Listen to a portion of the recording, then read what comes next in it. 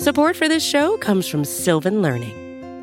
When children love learning, they can tackle any challenge life throws at them. Sylvan's Insight Assessment can help you determine if your child is ready for what's ahead. It can also identify gaps in learning and point out areas that could be of concern for your child so they can tackle what's to come. And right now, it's the best price of the year at $29. Go to sylvan29.com to learn more and get your child's assessment for only $29. That's SYLVAN 29.com.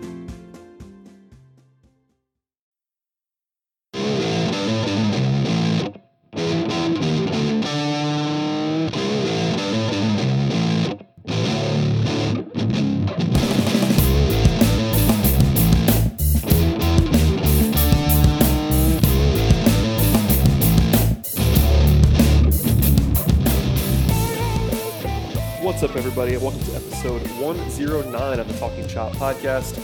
I am your host, Brad Rowland. For the first time in a while, it is not Scott Coleman, it is not Eric Cole, it is good friend of the program, Zach Dillard of Fox Sports Out. What's up, man?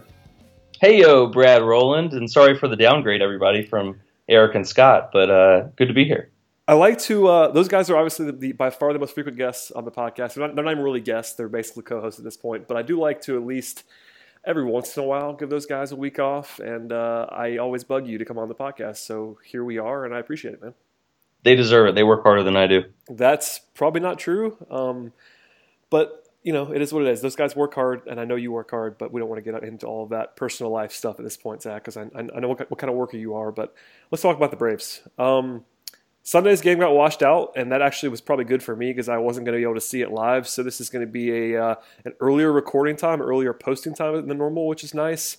And the Braves are 12-8, and things are going very well. Saturday they had the really awesome, fun comeback win with a walk-off bunt. That's a new one for me, and it certainly, if nothing else, assuaged the sort of the bitter taste from Friday, because I think Friday's loss was kind of brutal, honestly, and could have been sort of a pivot point, and it wasn't. So that was fun. It was pretty surprising, and when you look at the way that this team has performed in later innings, especially offensively, I know that it's been a bit of a gang up on the bullpen, but there have been a lot of games this season where the bullpen will throw 3-4 shutout innings, get the pitcher back in the dugout, send the offense back out, and still throw up zeros offensively. So seeing a bit of a late inning comeback, so many of their runs have just been kind of piling up in the early innings. But a comeback win, this is kind of becoming a bit of a trend since Brian Snitker took over. I don't know if you saw this stat, but 40 wins in their last at bat, the most in the majors since Brian Snitker took over. And so despite the fact that they haven't been a great team over that span and they don't have a great record, they've definitely been kind of gangbusters in the later innings. But this was the first one that really stood out to me this year as a game that I thought had slipped away from them and they probably weren't going to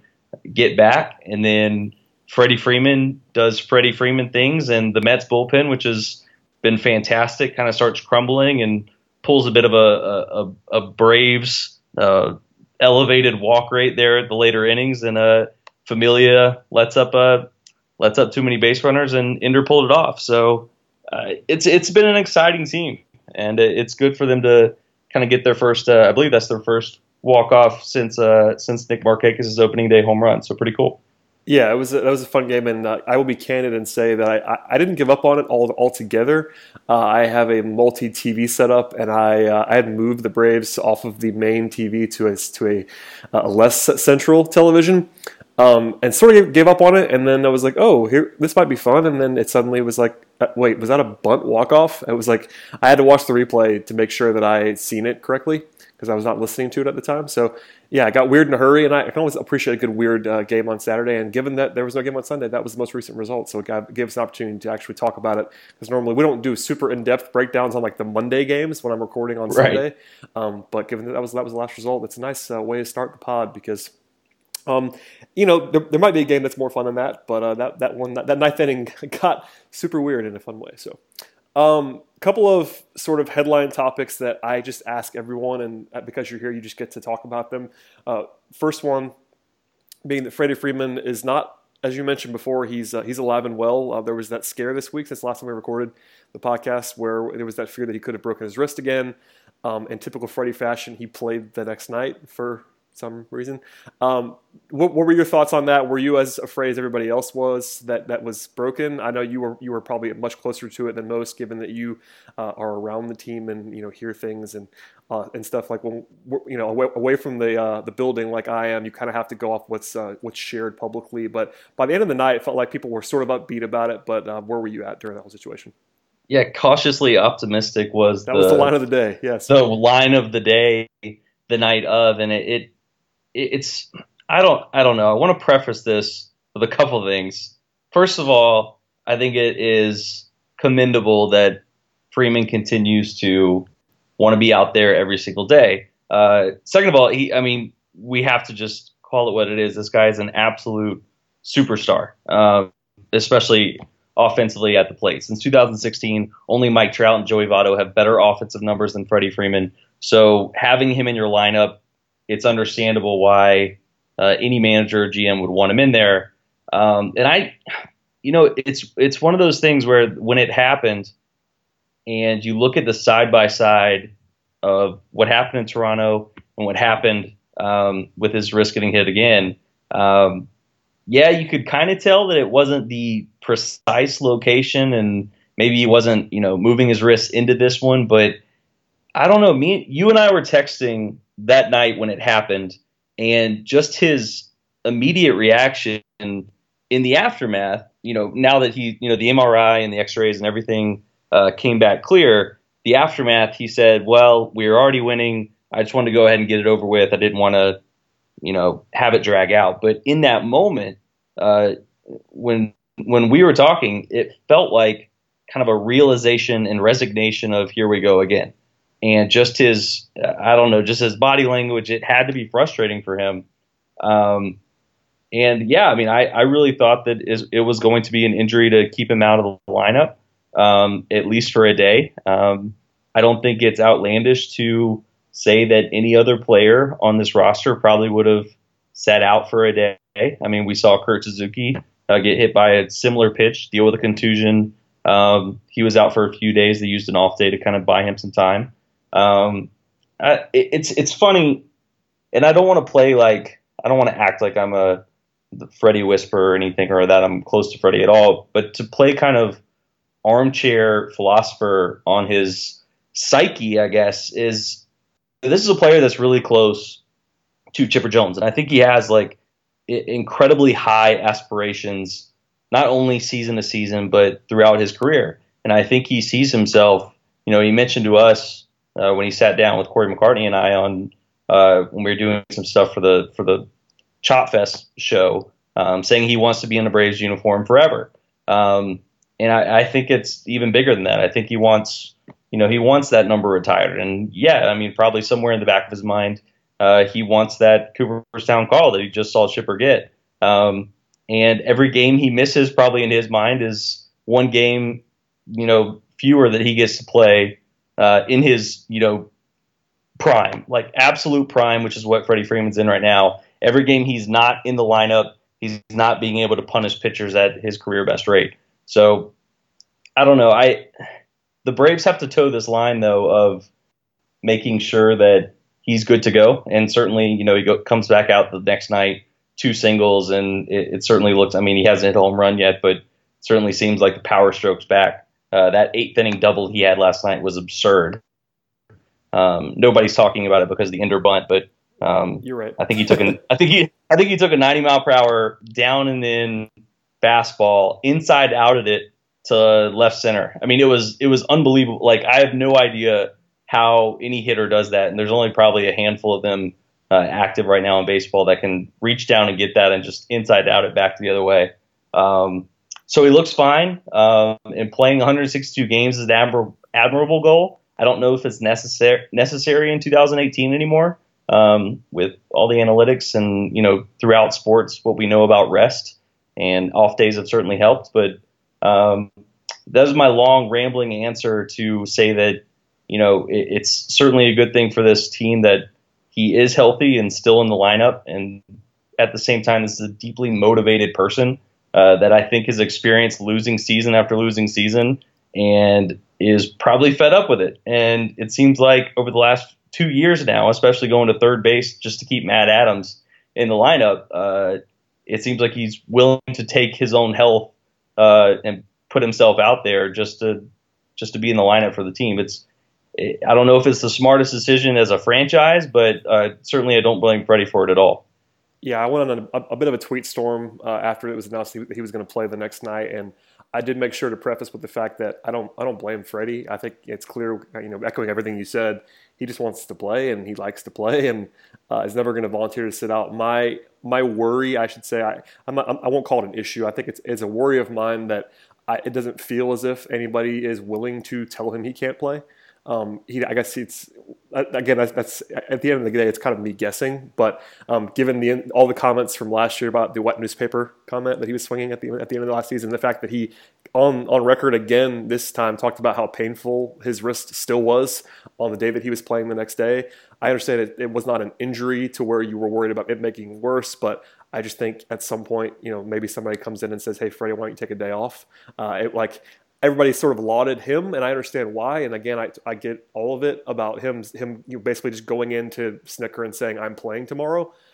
I get that, but at some point, could Snitker say, "No, you're not"? That's my question. And it's sort of unanswerable. But if we get to a situation, and I think last year was this one, and I ranted about it then, and I still believe that I was right, that they shouldn't have played him every single day in August and September last season for a team that was out of contention.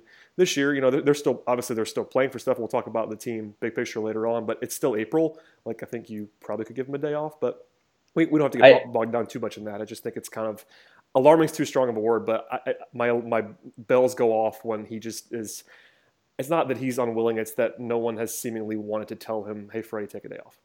And I think we're a little more sensitive to it just because of what we saw last season. 100%. That if this one happened in a vacuum, and let's say 2017 it never happened, and the last major wrist injury would have been 2015, we would have been like, "Oh, that was scary," but he says he's good to go and he's back in the lineup. But after going through what we went through in 2017, hearing the comments about his wrist was weakening and wasn't going to be fully healthy until the offseason, I think we're a little more sensitive to the fact. The one thing that I would say that maybe is more of a bright light at the end of the tunnel there is that this is a completely different front office, and I don't necessarily think they would operate the exact same way with the exact same types of injuries.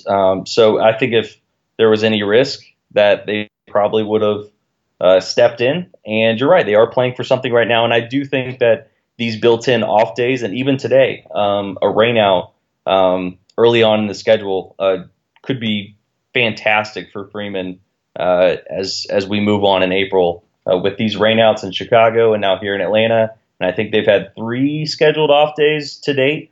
It's really helped keep this roster healthy, especially behind the plate with Kurt Suzuki not having Tyler Flowers. So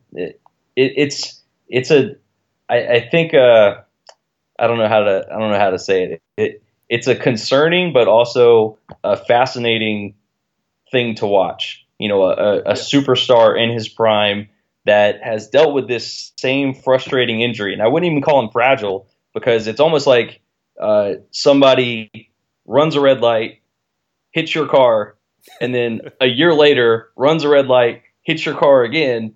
It's not like you're accident prone. You just happen to be in the way of people that are illegally driving. It's the same way here. He just happened to be hit by the same pitch in the same exact area. And he says he's not going to change up his swing. And, I wouldn't either if I were him because it's obviously working out to the point where he's one of the best hitters in baseball. Yeah, he's been tremendous, and we can get off that there. But I'm not worried about Freddie, and I do think playing 162 is admirable, and I think he's going to do it unless he gets injured. So we'll see if that all the extra off days can only help when your plan going in apparently is 162. So yeah, hopefully as much rest as possible. He did come out of the game the other night early when they had the huge lead, so that was I guess some more rest. I don't know when they were up whatever it was 8 runs. He was like, all right, I'll sit out for 2 innings. Like, all right, Freddie came out of the game. Which is good. It was. Why not? Exactly. If you're up big and you're dealing with the wrist and, you have, some defensive options, it's not like last year they had to move Nick Markakis down to right field and in the immediate aftermath, we're like, whoa, are they going to do that again? And now they have, Ryan Flaherty, Charlie Culberson's played over there a little bit. They have some options. So, I mean, anytime they can buy Freddie rest and don't feel like it's putting any lead at risk, why not? I thought it was a pretty smart move after the freak out of him playing to buy him a little bit there. Agreed. And by the way, that's sort of a bridge that it's a bit of a reach, but Jose Bautista could be playing first base in the near future. How about that segue? Bautista is playing third base most likely as he arrives, but there's been some reporting out there. Obviously, the Braves signed him this week to a minor league deal, but I think it was Mark Bowman earlier, it might have been today, maybe yesterday, said that the Braves could be calling him up by the end of this week. He's going to be playing a doubleheader in Gwinnett on Mondays, and they like what they've seen from Bautista. What was your initial reaction when you saw that the Braves signed him? And the fact that he could be up in 3 or 4 days here is certainly faster than I would have imagined. The initial reaction was not shocking, but certainly the timing is fairly obvious that the price has come down to a point where it's a flyer that makes complete sense for Alex Anthopoulos, who has no risk at all. No risk at all. Yeah, I mean, and it's not just Anthopoulos. It's not just like this general manager who has a history with the player is giving him a shot. Kevin Seitzer worked with him in 2014 as hitting coach up there. Head trainer George Poulos, assistant GM Perry Maniason. They have a bunch of Blue Jays ties in that front office, in that coaching staff at the moment. And Anthopoulos said they polled everybody, kind of what they thought about everything, and emphatically they wanted to bring this guy in. I don't think they would have done this with a player that is not of Bautista's caliber in terms of taking care of themselves and their body with such a long layoff. That is one thing that Anthopoulos mentioned, that this guy just keeps himself in fantastic shape, even for 37 years old. And we railed on this a little bit on our show right when it happened, that this is not the Ryan Howard move. Ryan Howard was 3 years removed from being a major league average hitter, and 5 years removed from being a quality player in the major leagues. Jose Bautista is 1 year removed from a very good season in 2016. It was not that long ago that he was an impact bat in a lineup. So it makes sense to take a flyer. I think it is a little surprising that he's moved so fast after likely not seeing too much pitching during the offseason when he wasn't in a spring camp. He wasn't around, but he had a good game with the Fire Frogs, I believe, the other day. Going to play in the doubleheader tomorrow with AAA Gwinnett, and I think they're just going to keep running him out there to get his timing back. But I mean, look, this is a team that knows it probably needs some right-handed power. If he doesn't start for this team on a nightly basis, which he may not, they still have Camargo, they still have Ryan Flaherty. I don't want to go on a limb and say that this is an indication that they don't have faith in Flaherty and Camargo. I think it's more of it makes way too much sense to not to bring him in and give him a shot. And just the speed of it all, I think, is the only surprising part of this to me. Everything else really checks out as something that could help this franchise this season. Yeah, it's a no-risk move. And, I mean, I guess one of the biggest questions that we got when I put out the mailbag call this week was kind of, the equivalent of what happens at third base if and when Bautista arrives, because you have Flaherty, who's been out of his mind, and Camargo, who a lot of the fan base still really regards at a high level. I mean, I know you don't know the answer to this, but what would your educated guess be if Bautista is up?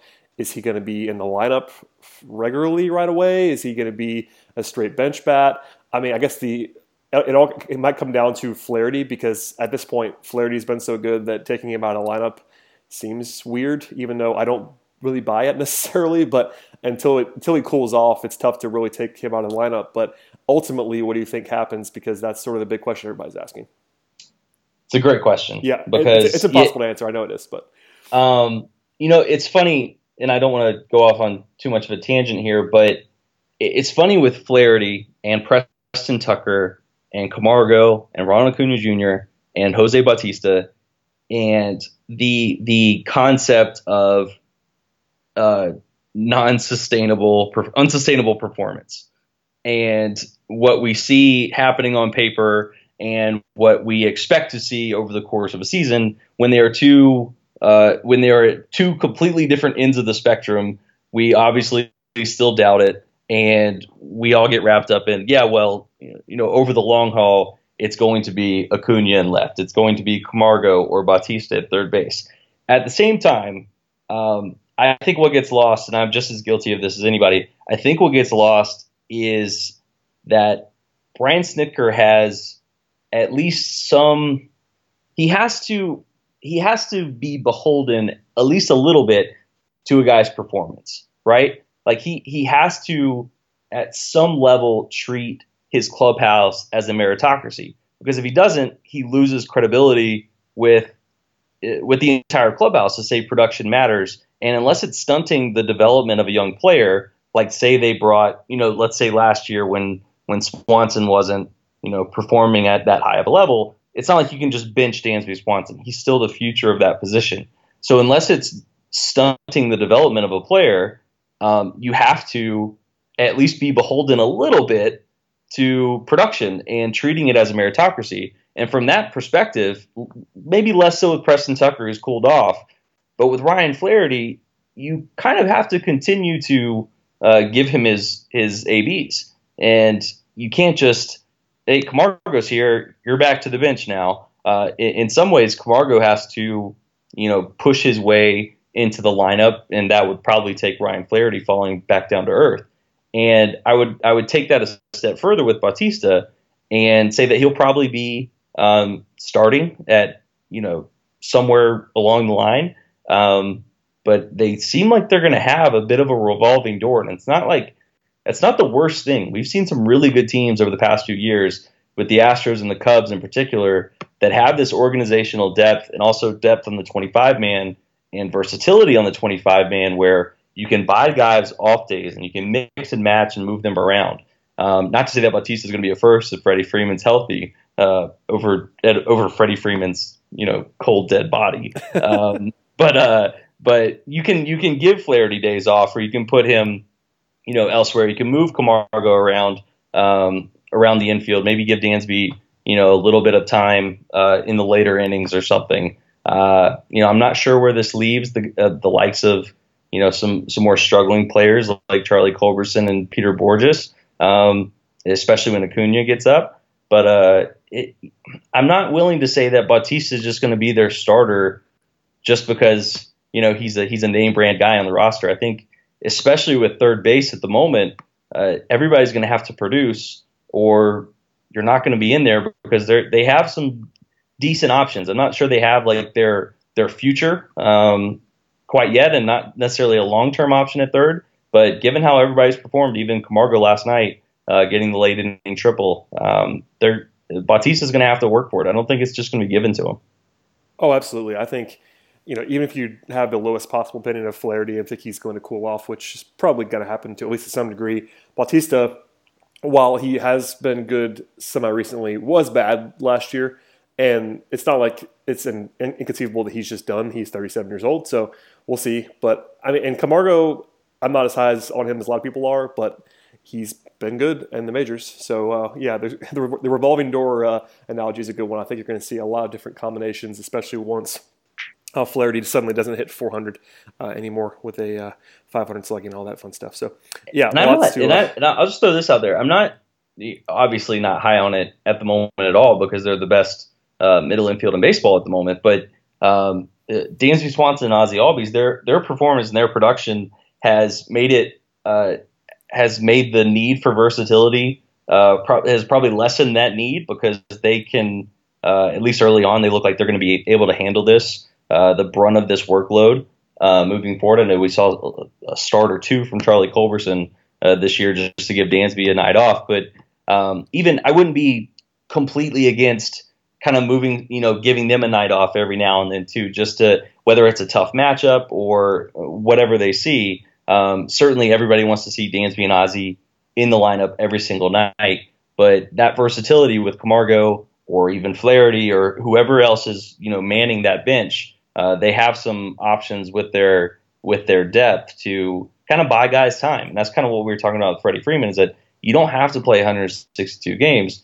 The same thing applies to, everybody on this roster. I know they bought kind of endure a day off earlier this season. It's not going to be the worst thing if, they buy Markakis a day off, or we've seen what that kind of mixing and matching of playing time with Flowers and Suzuki was able to tap into last year. So having a good bench and having that organizational depth at the AAA level can give them the ability to be, kind of fresh throughout the season, not just kind of come out like gangbusters early on and then fade. Yeah, absolutely. And that's a good point in that, especially with Camargo, that's going to be, I still think, the biggest part of his value long term is the fact that he can play everywhere and be a backup to all those guys and give those guys spot nights off and just be that kind of utility piece, which is very interesting, especially if he can hit it all. So lots to take in at third base. And I saw some funny parallels being drawn to this next guy who we mentioned briefly in passing. I have to get your Acuna thoughts because that's what we do on this podcast. This is week 3 of Acuna Watch. He could be out tomorrow. That wouldn't blow me away. But thoughts on him not being up? And I think, what do you have? Did he have 3 hits today? Something like that? He had 3-hit day.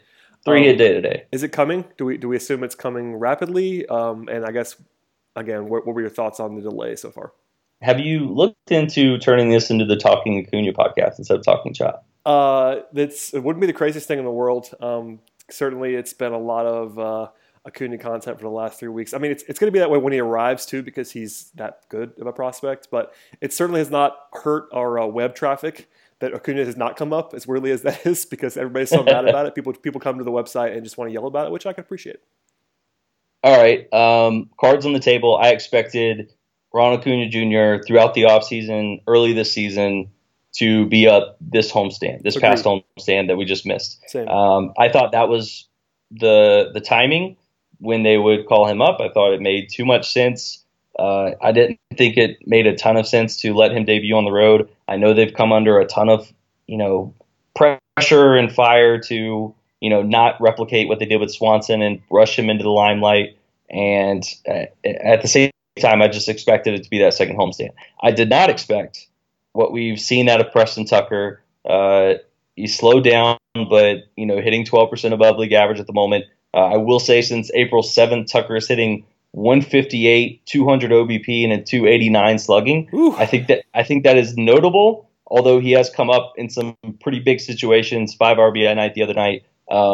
And that may be, and it probably is, a factor of a lot of guys being on base ahead of him, and it's going to happen especially when Ozzie and Freddie are hitting ahead of you at the moment. But he has slowed down, but he has had some big moments for this team. I think that Preston is, being a left-handed power bat, I think he may earn himself a spot on this 25-man throughout the season. I just don't necessarily think that it's going to be in an everyday fashion at the major league level. But his fast start was surprising. It was also surprising this team is the highest scoring team in the National League. I did not expect that whatsoever. I did not expect any of what we got out of the back of this lineup. I didn't expect Dansby to do what he's done, but certainly I expected him to kind of come back into his own and have a good season. But I think that all of this combined has simply bought them time.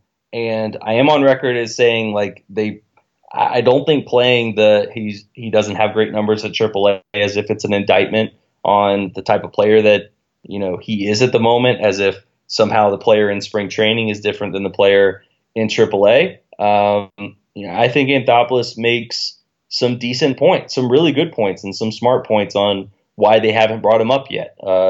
Number one,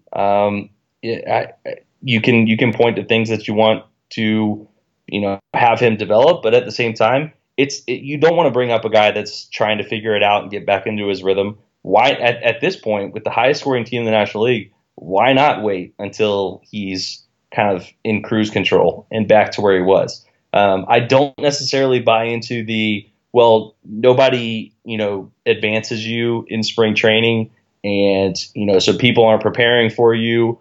It's different at the AAA level because they are advancing you. This guy dominated AAA last year. If we're going to play the numbers game, Ronald Acuna Jr. would have been a September call-up last year. We know why he wasn't with service time and what they're trying to do and have him be a centerpiece for the long term. But I felt the numbers game was not the smartest not the smartest card to play when everybody talks about, well, he's not up because his numbers are bad. A little bit. You just kind of want him to be in a rhythm when he comes up, and they have bought time for themselves. But I think we're getting closer. Mentioning those Tucker numbers, it's going to be. I think I don't know if we're going to get out of. I think we'll get out of April now, but early May is probably where I'm at now. But I've been a bit in the dark on this. I thought he'd be up earlier, but they've been a whole lot better than I thought they would. Yeah, that's been sort of a looming thing. I think if the Braves were 7-13, there might be a little bit more. I don't know, organizational push to bring up Acuna for a little spark. I agree. And if the Tucker thing hadn't worked, or if or any left fielder, run. I mean, Borges' numbers haven't been good. Lane Adams' numbers were pretty good, but he's DFA'd, and they're hoping to keep him in the organization. Preston Tucker was the one that kind of, I think, solidified. Okay, we don't have to bring him up at this deadline. It's not absolutely necessary, and it's also a bit transparent to say we want this guy to work on things and develop at the AAA level before we call him up at a certain point. But then he gets off to a slow start, and then you call him up right at a certain deadline.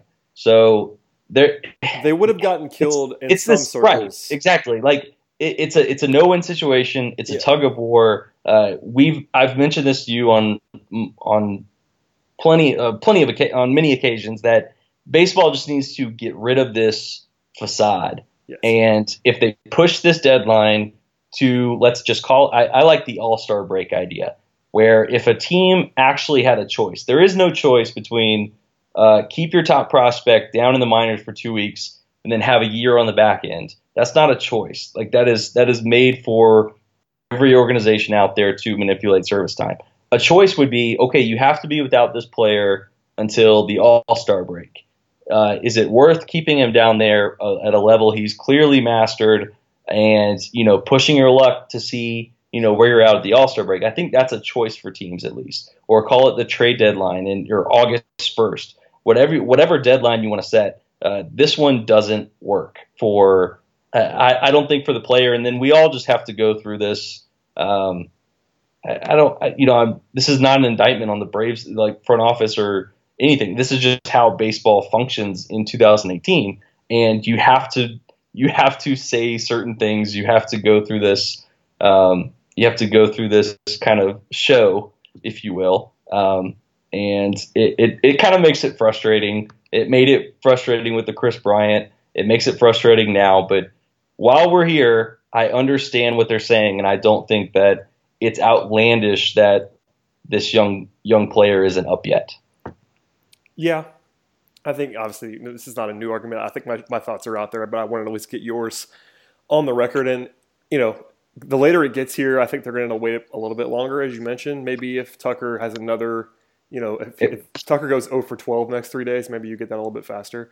Yeah, this is a long road trip. It is. If Tucker continues to slide and maybe a timely home run here or there or a timely hit will keep him in the lineup. But if this team struggles offensively at any point during this road trip, and I don't expect it to happen in Cincinnati, if that happens, it wouldn't shock me if it's this road trip. But as of right now, and I got the first homestand wrong, so I'll go with this next homestand as probably my educated guess on when it's going to be. By the way, the Cincinnati Reds are 3-18. They're so bad, Brad. It would be very on brand in some ways for the Braves to go in there and lose 2 or 3. But just be very Atlanta. It would be very Atlanta sports if the horrible, no good, dirty, rotten Reds were to win a couple games here. But right, we're not talking about we're not making fun of the Braves. We're just talking about our city in general and what we witness on a very regular basis. Absolutely. All right, a couple more things before I let you get out of here, man. No real action item here, but we should at least mention on the podcast that Kurt Suzuki is out of his mind. He's insane. He has a 171 WRC plus after last year's ridiculous performance in a small sample. He has a 10.7% walk rate and a 3.6% strikeout rate so far this season. By the way, his BABIP is 279, and he is doing this. Like, is he just, I mean, it seems insane, but is he just this good? Is this real? Like, I kind of expected, as everyone probably did, him to not be as good as he was last year because there was nothing to indicate that he was going to be as good as he was last year, but suddenly he's doing it again, and he's doing it even more frequently now that he's basically been the primary catcher for the entire season. Full disclosure, I tried to work on a Kurt Suzuki story during this homestand, and he is the most impossible player to catch at his locker. I only want to talk about how good he's been, and I couldn't find him. I couldn't get him. It was the same way at spring training. Nobody could seem to put Kurt in a certain position at any point in time to interview him. You don't want to overestimate these things, but I did ask Brian Snitker about it. That was yesterday. Just asking him, every time a veteran player, I think that was his age 33 season, puts together a career year at the plate. And I'm talking, it had never been close to that. And there's trepidation on if he can follow that back up. And then Kurt Suzuki comes back in. Tyler Flowers goes down, first at bat of the season, and Suzuki just picked up right where he left off. And Snitker said that he saw this in spring training. Like it never seemed like he stopped hitting. He just picked it right back up and looked like the same old Kurt that he was in 2017.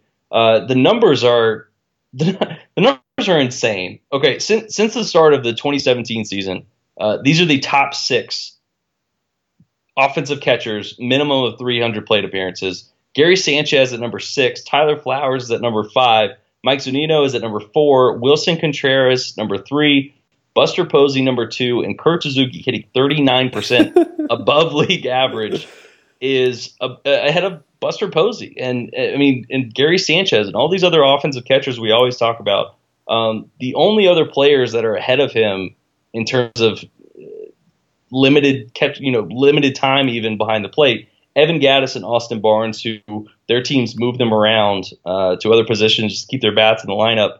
But in terms of full-time catchers, Kurt Suzuki is one of the best offensive catchers in baseball since the start of the 2017 season. And just kind of going through his swing numbers, one of the biggest reasons why I think is what he's done against fastballs, and he's been incredibly aggressive at the plate.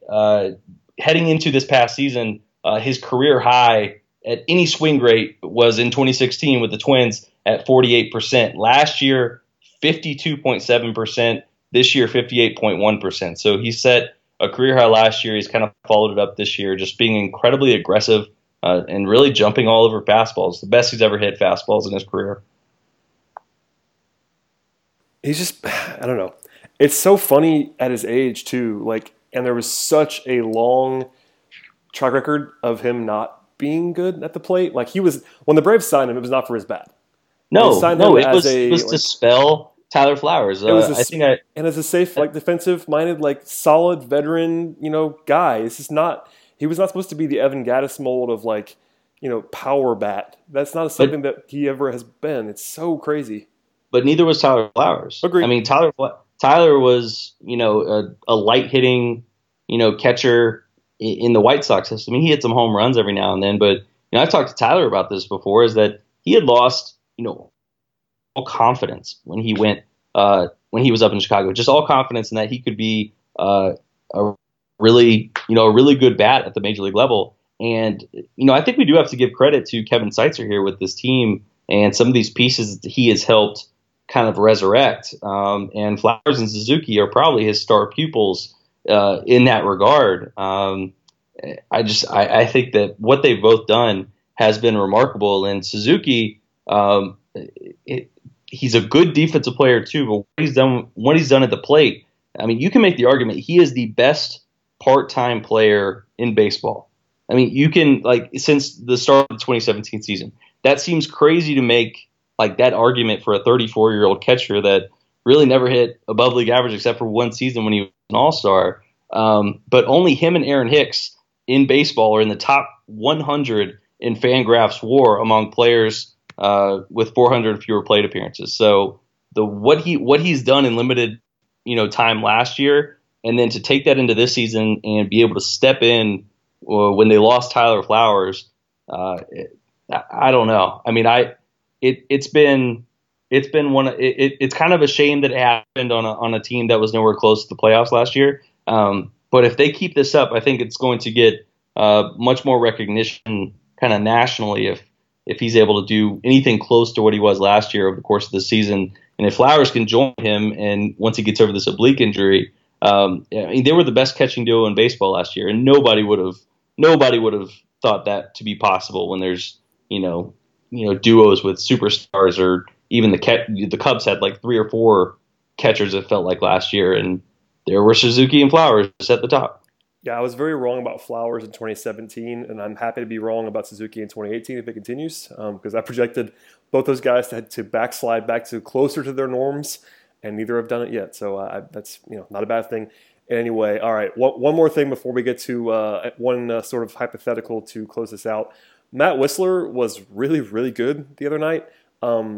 I had sort of written him off, along with a lot of people, as a starting option. I think the bullpen thing is sort of interesting in some ways, but the slider especially looked quite good. And if that is real, is it possible that he could be a thing again? Not like super devastating like he was. Like, he was legitimately awesome the other night. I think that's not probably an expectation that you can have rationally with Wisler, but he did enough to where he's going to get another start. And the profile is different, which is why it's interesting to me.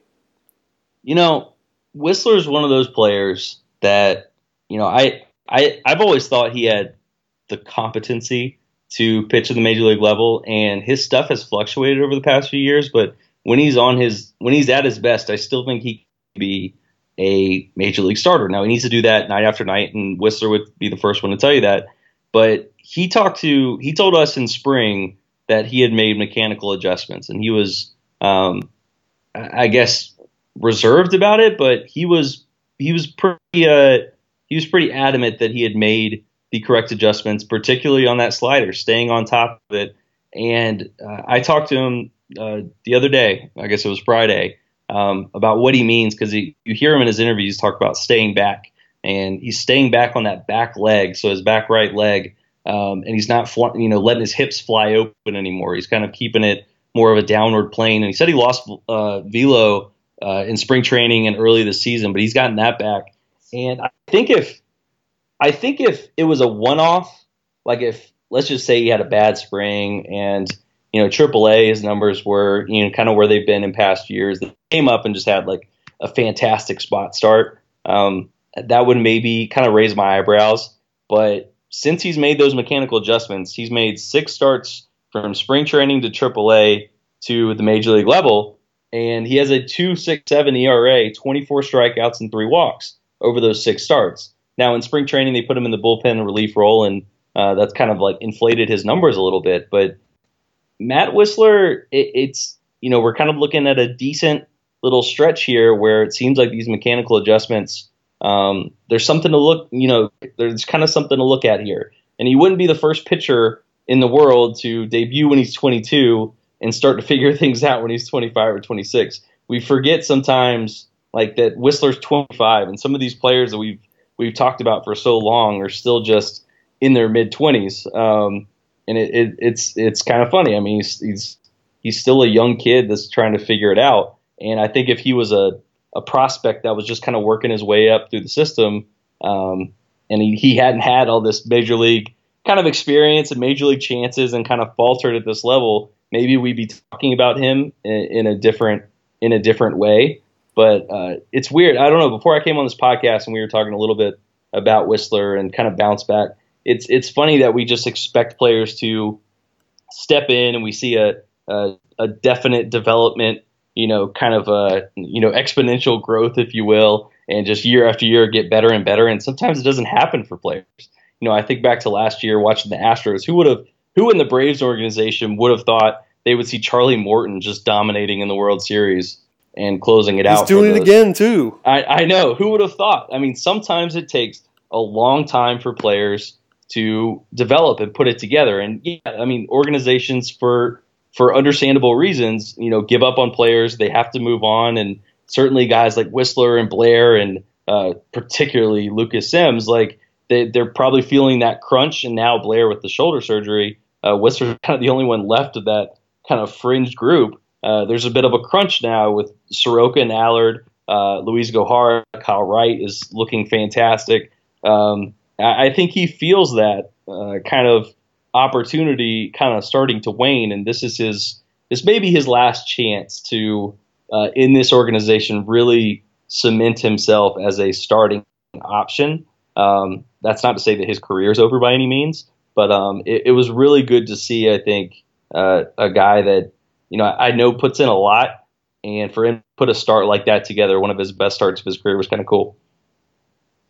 Yeah, we've at least seen Whistler not be good at the major league level, but he's not been embarrassing, like to the point where if it doesn't work here, if he struggles in his next start, if he gets another one after that, struggles again, like that might be it for him with the Braves as his starter. That doesn't mean that he's, as you mentioned, the career is over. Like he could be a bullpen guy, or he maybe even get a chance somewhere else because he's not been terrible elsewhere when he's pitching the majors. And he has some pedigree to fall back on as well. A team might be interested in that. And if the profile with the slider, the way that it looked the other night, is real, then even if he sort of gets phased out in Atlanta, could be a good landing spot somewhere else. I candidly had pretty much given up, but I'm definitely intrigued, and that's fun. I always kind of liked him. I don't think I liked him as much as some other people did, but including Carlos always loved him. I know you've always liked him. It's just one of those things where he has enough to where it might work, especially if he pitches the way that he did the other night.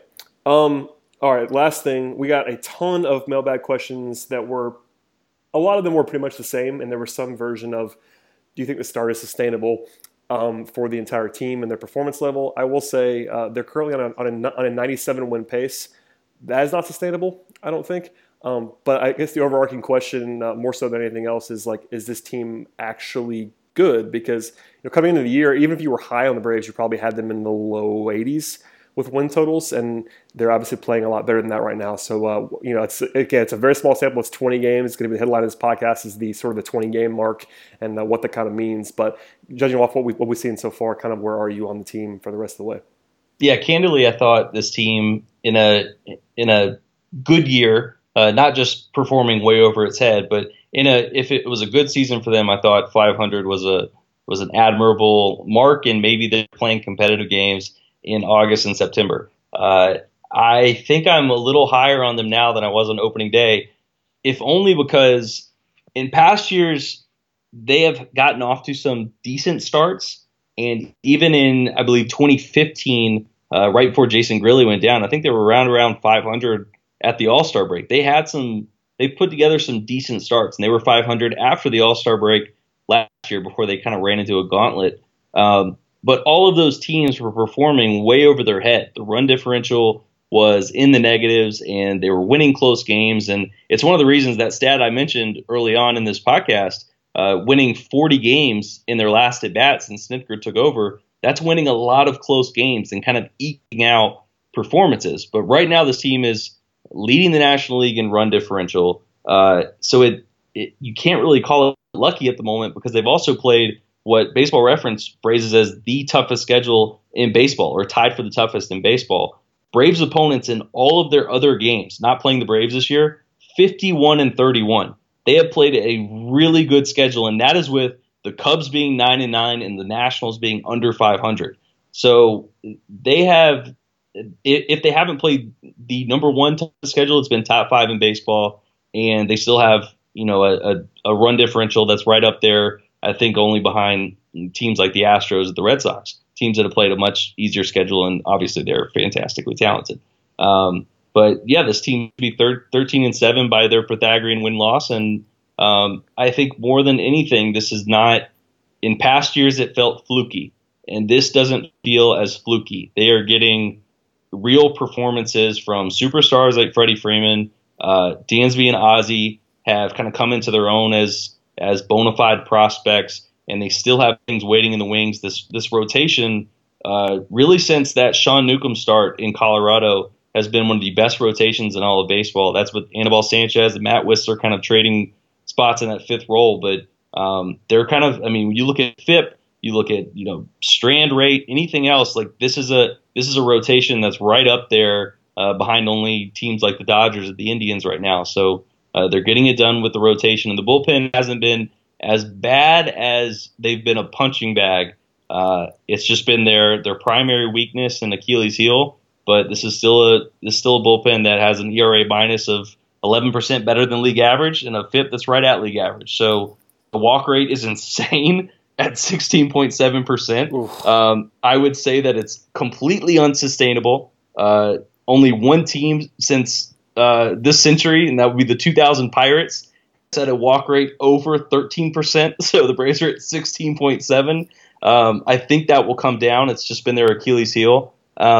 And again, I believe J.J. Cooper of Baseball America made this point the other day. They have the organizational depth and the top prospects to not only help this team down the stretch and as we get along in the season, and they can cover for injuries and really upgrade at places like left field, in my opinion, but they also have the prospects to, if they need to go out and make a move to get some help, they have the flexibility to do so. So I'm not willing to say this is a playoff team guaranteed or anything.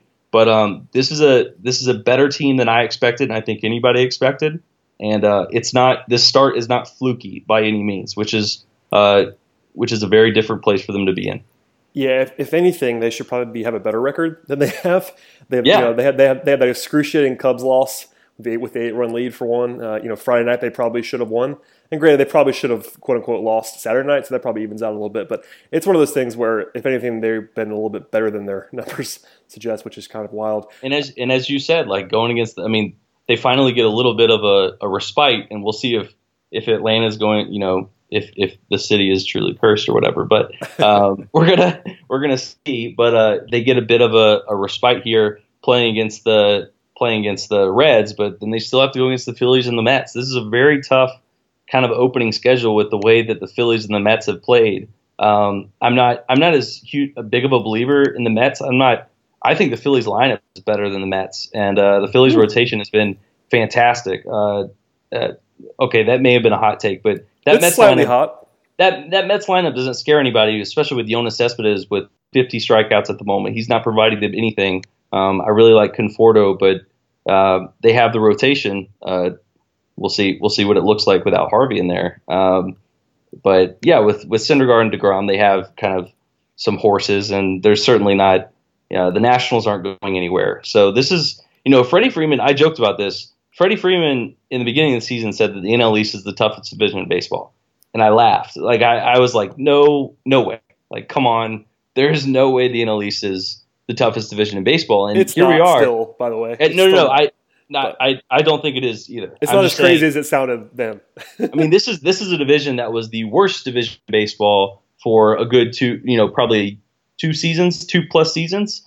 And for him to say that, I was like, but the Phillies are, they look a lot better. The Marlins are horrific, but the Nationals aren't going anywhere, and the Mets are good. I'm not in love with their lineup, but the Mets are really good too. So this is a tough division, and it's not like the Braves are just going to run roughshod over them. There's going to be a lot of competitive games, which has made this kind of early season action really impressive because they're kind of loading up on these division wins. Yeah, so for me, answering is this a sustainable question? Again, 97-1 pace is not sustainable, but I think this team could suddenly be in the second wildcard contention now, and I wouldn't have said that 2-3 weeks ago. So I'm not predicting that, and in fact, I would not predict that, frankly. And you look at some of the projection systems; it's still very early, but they still have the Braves somewhere around 80 wins, even with this 12-8 start banked in, and that makes sense. I think that's probably closer to where I am, frankly. But a lot could go well if you factor in Acuna and you factor in some of the young pitching that could be arriving and some upgrades. So yeah, and whatever's happening with Julio. Yeah, he's suddenly been out of his mind for 2 starts. So I'm not sure I buy it, but that'd be huge if he was suddenly the guy he has been in his career for full seasons when he was really good. That would be a huge infusion for this rotation because. The rotation's been good so far, but if Julio was the guy with a low 3s ERA, that would be a very different story. Yeah, if this team plays like it has the last 2 weeks with a top 5 rotation and the highest scoring team in the National League. Heads up, they're going to be a playoff team. Yeah, I mean, if it's going to be that, yeah.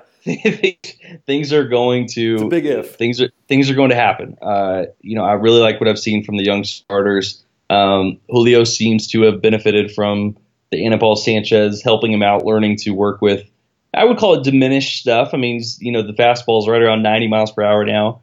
Certainly not the top pitching prospect in baseball that we saw break in when he was in 2011, 2012. But I'm 100% there with you. If they get a bounce back year from Julio with what we're seeing out of Foltynewicz, Newcomb, Brandon McCarthy's been very solid for this team. I think he's a great veteran add for them at the moment. And if Gohara is able to come up, be anywhere close to where he was last year, or if Whistler can, kind of continue to build on this stuff, it's going to be a competitive enough rotation that as they keep adding some young pieces, whether it's in the bullpen or the lineup, they're better than I thought they were, for sure. And I never thought I'd be 20 games in looking at a 12-8 record, calling them a bit unlucky, and saying that they're the top, team in the National League in run differential. Never thought I'd be saying that. No, absolutely not. Well, I've taken plenty of your time, Zach. Please plug anything you'd like to, my friend. You are an infrequent tweeter, but one of my favorite Twitter accounts, and plug anything you like, man. All right. So we're doing Chopcast Live Mondays and Thursdays at noon on the Fox Sports South Facebook page, kind of our thing. On Tuesdays, you can find the Chop on the podcast version. And just do a little writing, a little bit of tweeting. Follow Fox Sports Braves. All the good tweets are mine. I'll take all the credit, and all the horrible tweets are mine as well. So, as Brad will probably call me out as we go throughout the season. Just find us all there. We try and be fun. We're not against analytics, as some people think on the Fox version of things, but we aren't against it. We run the Twitter account and stuff. So feel free to have some fun. Go follow us and watch the videos. And this is a good team, so they've been pretty fun, helping out a lot. Yeah, because we've been covering some. There have been some boring teams. This is not a boring team whatsoever. There's a lot of fun young pieces, and it's been a good start to the season. So we're enjoying it. I tweeted this early this morning on this fine Sunday that baseball is fun again, and I mean that. It was not always fun. I enjoy talking about baseball pretty much at all times, but there's been some podcasts in the last couple of years that haven't been super enjoyable to discuss, and this is not one of them. So I'm excited about baseball again, and it's nice to be back. So anyway, well, thank you, Zach. Really appreciate you coming on the podcast, man. We'll have to do it again very soon. Anytime, man. As for everybody else, we'll be back next week with another podcast, barring some craziness. If Ronald Acuna gets called up, we could do an emergency podcast, but, what are we going to say? He's awesome, and watch him. So anyway, at some point in the next week, we'll be back, and stay tuned for that.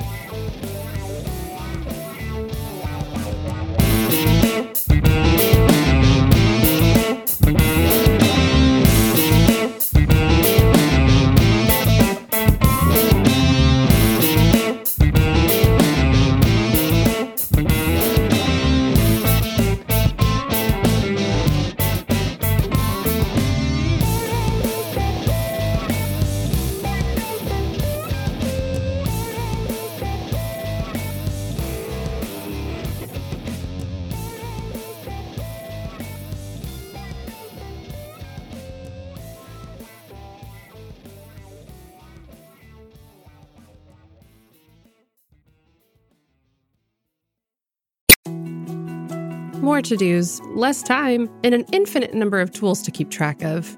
Sometimes doing business has never felt harder, but you don't need a miracle to hit your goals. You can just use HubSpot, because their all-in-one customer platform can make growing your business infinitely easier. Imagine this: high-quality leads, fast closing deals, wildly happy customers, and more benchmark-breaking quarters. It's not a miracle, it's HubSpot. Visit HubSpot.com to get started today.